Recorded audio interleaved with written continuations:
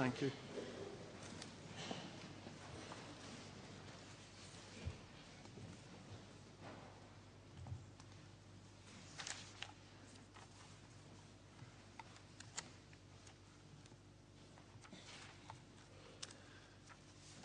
Folks, can I add to the welcome that Dave's already given you a warm welcome? I'm very conscious again this morning of seeing quite a number of faces of people that I either don't know at all or don't know very well. So it's lovely to have you here with us. I'm Christoph Ebbinghaus, the minister here in the church. If you come to any of our services, you're likely to find quite a number of people taking part in it. So at least that lets you know who I am and what my role here is. Dave's already mentioned that we have begun a series in the Ten Commandments. We started last week with the first commandment. I don't need to tell you how long this series is going to run. You can probably work that out. But today and just now, we're going to come and look at the second of the commandments. Just before we do that, let's ask for God's help with us as we look at His Word. Let's pray.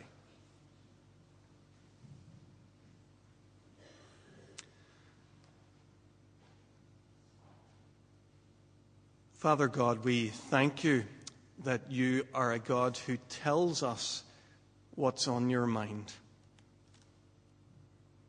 You tell us about who you are. You tell us about who we are.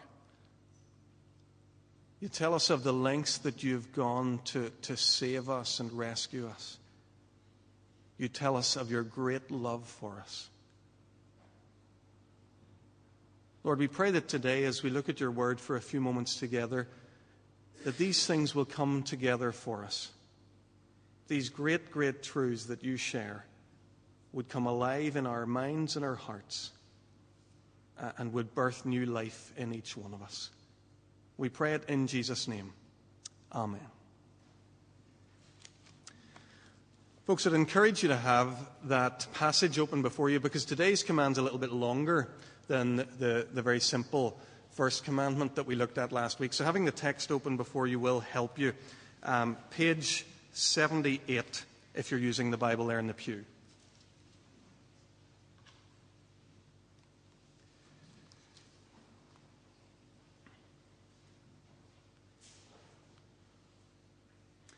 Probably the best thing to do with the second commandment is to talk for a second, as we introduce it, about how it relates to and develops the theme of the first one. They're quite similar, and from that point of view, we want to see how the two are related, but how they're not exactly the same, how one's a development of the other. Let me put it to you like this. The first commandment rules out worshipping false gods. And the second commandment rules out worshipping the true God in false ways. The first commandment has to do with the unity of God, the reality that there is only one God and we're to have no other gods before Him. The second command has more to do with the nature of God. He's a God who is spirit and He's to be worshipped in spirit and truth. We can't concretize God and make Him into something for ourselves to manage. That's why we don't make for ourselves any sort of an idol, and we don't bow down to them and worship them. This question of worshipping idols would have been a more immediate concept, maybe, I think, for the original hearers of these commandments than it might be for us. We're going to have to think our way into this a little bit today. But for the Israelites who heard these commandments as God spoke them from the Mount Sinai, this was every bit as real an issue to them as anything we can imagine in our contemporary world. These guys had spent the last 400 years living in Egypt, and they were on their way to Canaan. Two very, very different cultures, but they had one thing in common. They had a plethora of false gods, and they always made concrete images of them, or idols, to help them in their worship. So for the Hebrews who this is hard for us to grasp, but remember they're brand new in their understanding of God. They're infants. They're just starting out. And it would have been the most natural thing in the world for them to say, oh, our God, we need to capture him. We need to make a concrete version, something we can hold before us like the idols of all these other nations. We need to do as they do. This is how you worship. And just before they go off down that dead-end alley, God says, no, that's not how to worship me. Right from the beginning and at the outset, God says that worship of idols won't be tolerated. I don't know if you noticed as we read the whole of that commandment with the bit that follows, that there are some pretty dire consequences to idol worship that God outlined for his people. And there's a reason for that, and we'll come back to that in a moment. But God's already demonstrated to these people that he is the true and living God. Remember the backdrop. In the last 6 months, he's rescued them from Egypt. He's taken them through a desert, through all sorts of difficult circumstances and environments. And he says, now that you've seen me working powerfully like that, don't reduce me to something made of wood or of stone or of clay. God refused to allow his people to reduce him in this way. I think this is what's at the heart of idolatry, a desire to reduce God to a manageable size. If only we could harness the Almighty God and bring him down to acceptable proportions, something that we can work with a little bit. And for primitive peoples, the way they chose to do that, as we've already said, is carving wood and stone. And when you think about it, it's crazy. How on earth could we capture any sort of a living, real God and capture him in the concrete forms? God inhabits eternity. His presence floods all of creation. You can't capture him in an idol or in a building. So nowadays in 21st century Britain, we're much more sophisticated than that. We'd never resort. I don't know that many of you have idols in your homes. I certainly haven't seen them as I visited. I don't see that many shrines but we're still trying to reduce God. Still trying to accommodate him to our finite minds. So the modern church is full of theologians and church leaders who try to take the all-powerful God and reduce him to something more manageable. They tell us there are no miracles because our mind don't accept miracles. There's no awesome otherness. There's no transcendent power. In his book on the Ten Commandments, English evangelist J. John makes a very perceptive comment about why it is that we want idols. He says the attraction of idols is not that they're gods. It's that they're not gods. Idols offer the possibility to men and women of making their own controllable God, one they can deal with on their own terms.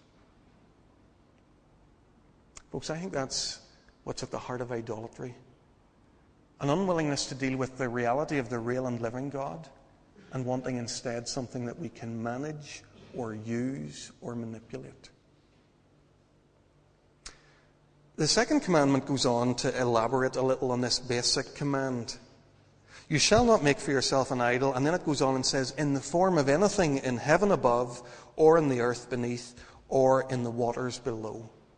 Don't try to capture the Creator in any aspect of his creation. And Paul says in Romans 1 that that's exactly what we're prone to do. He says they exchanged the truth of God for a lie, and they worshipped and served created things rather than the Creator. Idolatry, worshipping a created thing rather than the Creator.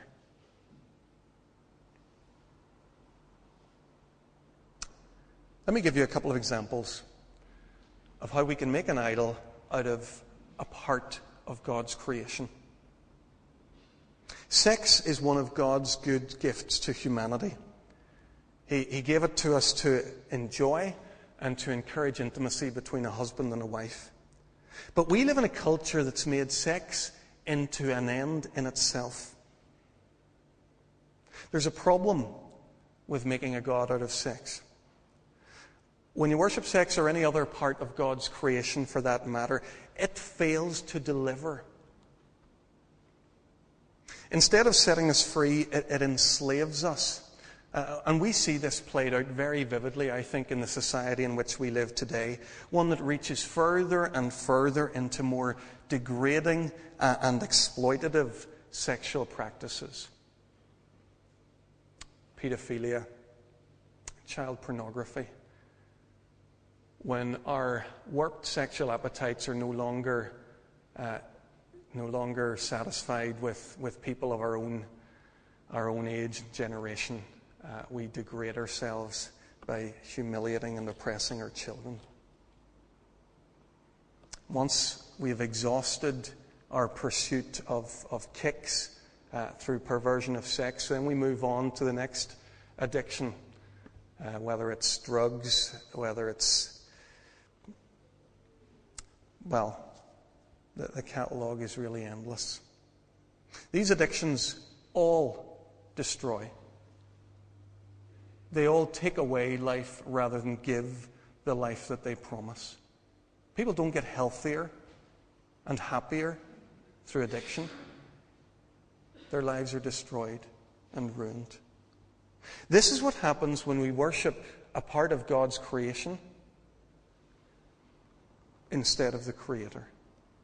We've gone to something looking for something that it can't deliver.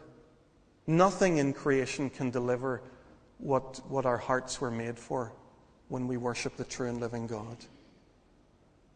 There's a first area, one of many, where idolatry plays itself out. I wish I could say that idolatry was only a problem out there. I wish I could promise that when you're here on a Sunday morning in this cozy environment that all's safe and well. But I don't think I can. For my second example of idolatry, I want to bring you right in here, right through those front doors, and down these aisles and into the sanctuary where we're gathered just now. I want to bring you into the church. With over a decade of church ministry behind me, I'm becoming increasingly convinced that the church is at least as able to generate idols, at least as able as any place beyond it. Again, J. John, he says, sadly, even our churches are not exempt from idolatry. Organs, music groups, fine preaching, and correct theology are all good things, and there's no reason why we shouldn't expect to enjoy them. But it's all too easy for them to acquire a distorted prominence.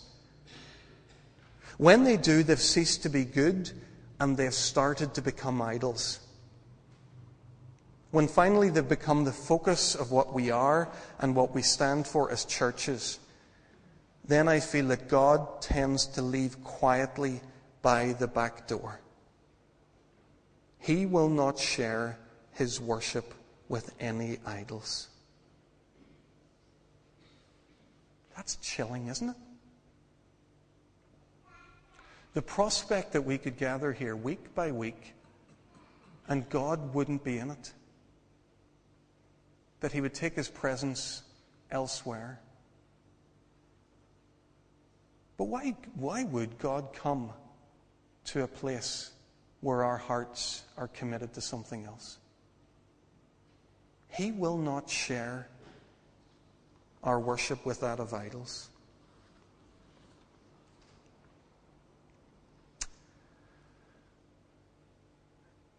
This morning, as I've already said, the text of this commandment is a little bit longer than the others, and I don't want to leave much out, so I'm going to keep moving on through this short paragraph.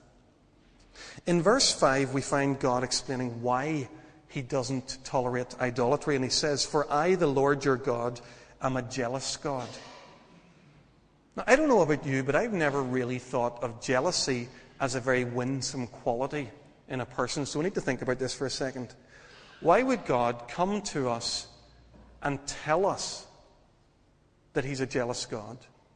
It's not even as though somebody else is trying to label him here. This is a self-definition on God's part. He tells us that he is a jealous God. How can that be? I want you to imagine for a second that we're at home, Claire and I and the family, and I've left my mobile lying on the bench on the worktop in the kitchen, as I often do. I'm upstairs in the study working on something, and there's an alert for an incoming text message. Claire happens to glance over and sees the name of a woman that she's never heard of. What's Claire going to say to herself? That's all very interesting, but, Christoph's entitled to a bit of privacy. He's well entitled to have friendships with women that I know nothing about. That's fine. It's all good.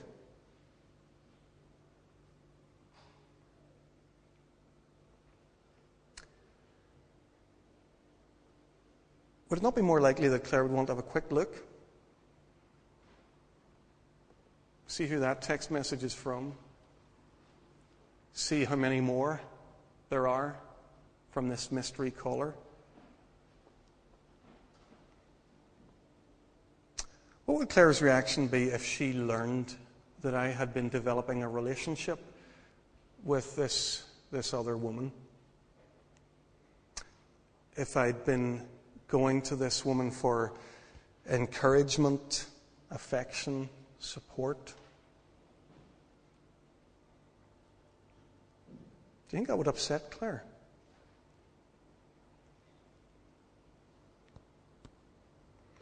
Do you think she'd believe me even the tiniest little bit if later that evening I was whispering in Claire's ear how much I love her with all my heart?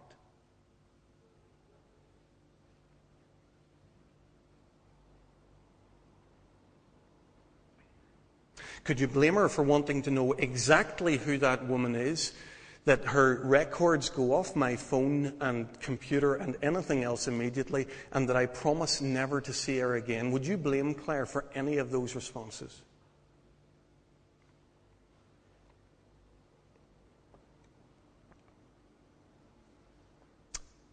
Could you fault Claire for being jealous in that case? Her jealousy would be entirely justified and absolutely appropriate. If she didn't feel jealous, that would be an indicator that all was not well in our marriage. Friends, God has every bit as much of a right to be jealous when we turn our hearts to other gods as any husband or wife would have in a situation like the one I've described. God is the rightful lover of his people. God's love, we've seen this already in this short series. It runs as a consistent thread through everything that we've been looking at with these 10 commandments. These commandments are founded on God's love and God's grace. Look again at verse 2. I am the Lord your God who brought you out of Egypt, out of the land of slavery. He's redeemed this ragamuffin bunch of people, and he's bringing them to a land flowing of milk and honey. He declares himself to be their Lord and their God. So whenever he demands that they worship him exclusively, rightly, and truly, it's because he's their husband. They're his wife. That's how the Bible talks about God and his people. We are the bride of Christ. If idolatry didn't make God jealous, I think there'd be a huge question mark over what kind of a love this really was.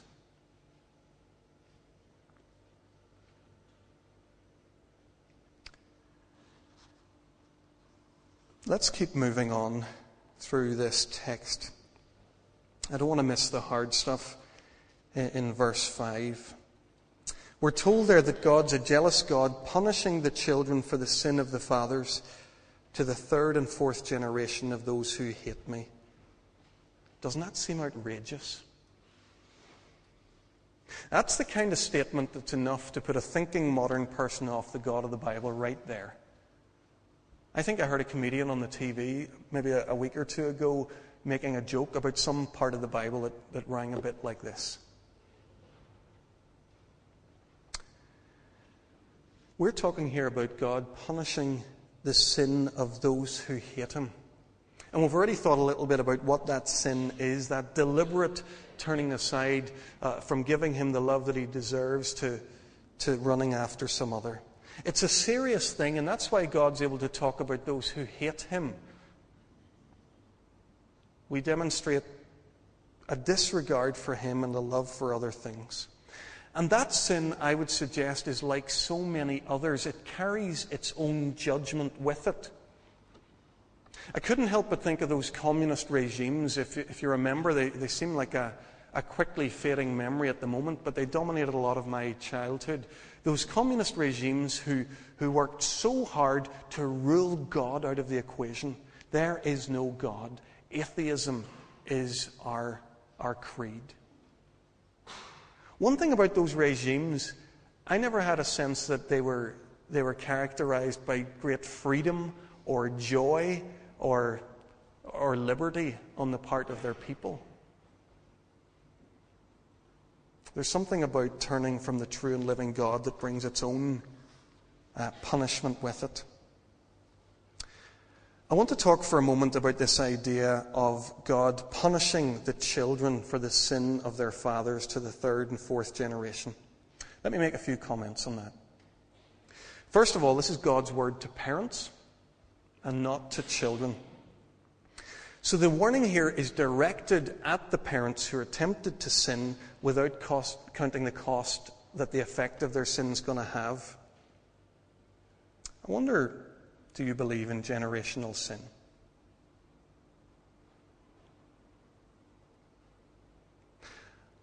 Our province, I would suggest, is full of literally thousands of children who live significantly impoverished lives because of the choices and lifestyles their parents have chosen. Don't misunderstand me here. God's grace is available to all, to the children themselves, to their parents. But let's not be so naive and so liberally minded that we think that the behavior of a parent doesn't impact their children.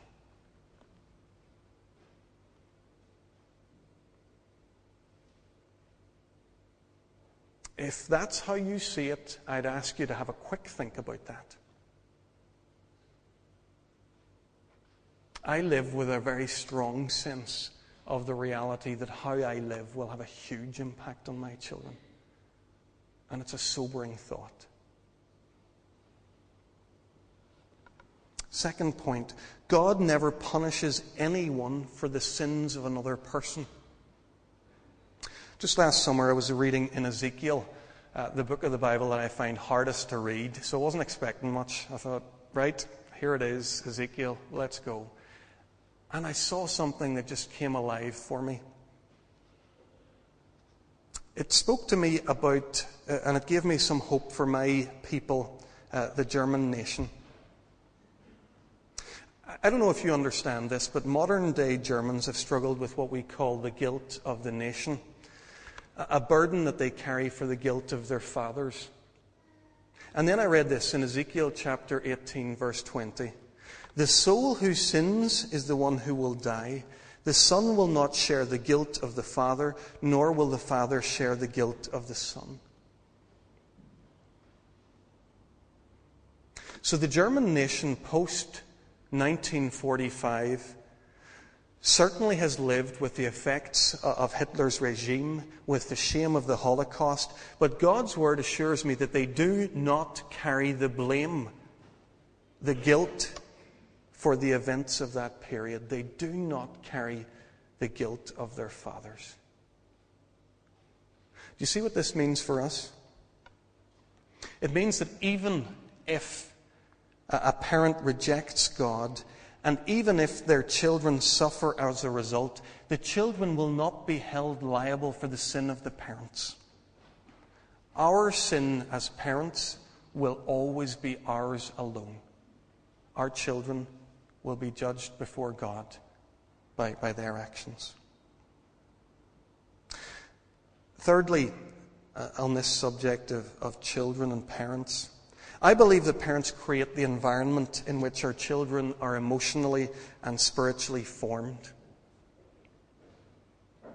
There's a funny thing that goes on in parenting, I think, where we wish our kids did exactly what we want them to do, and when they don't, we imagine that we have no influence on them. I don't believe that's true.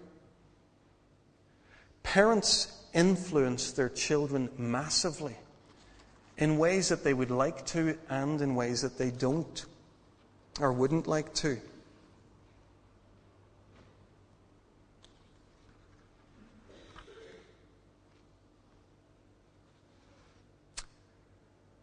Friends, I hope we're beginning to see that there's nothing trivial about parenting. I hope that's something we can see in this passage.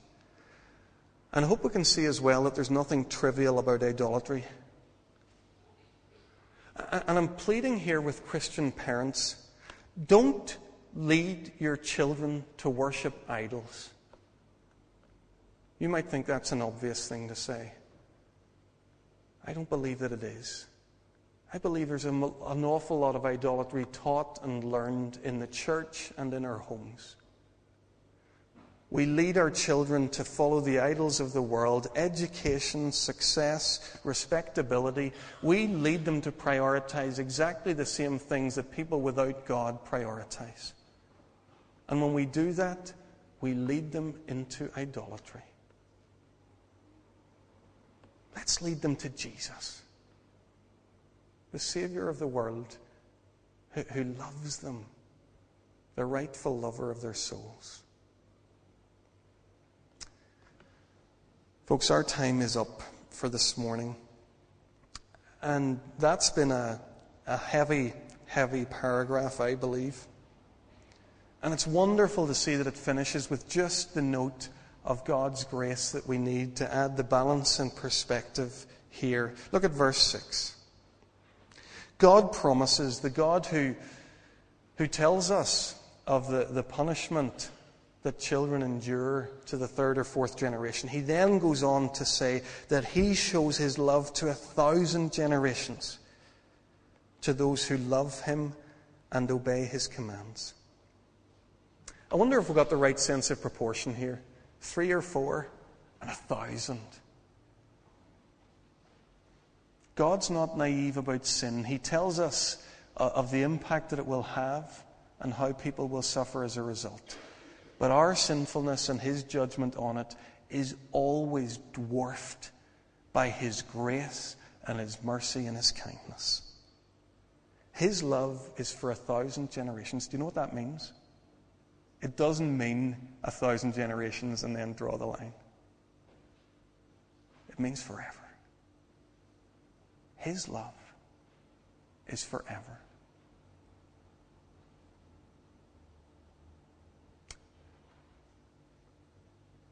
Folks, this commandment, I believe, presents us with a very real choice to make.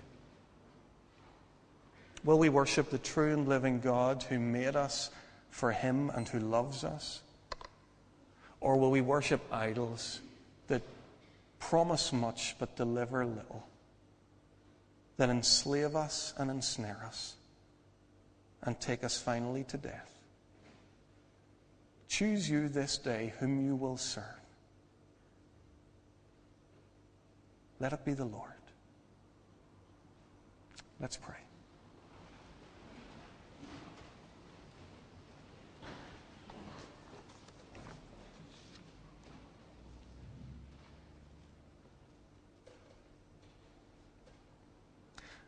Father God, we thank you for those moments when your word is what you promise it to be, a double-edged sword.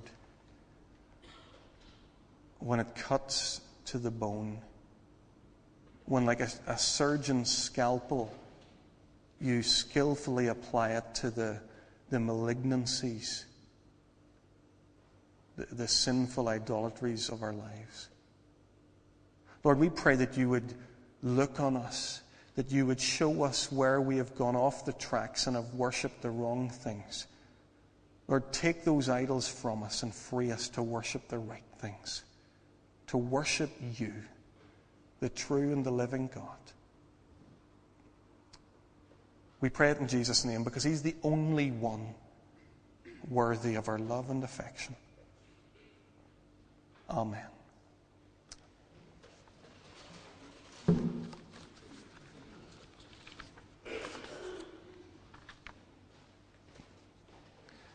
We're going to sing together just now. I think it's number 378.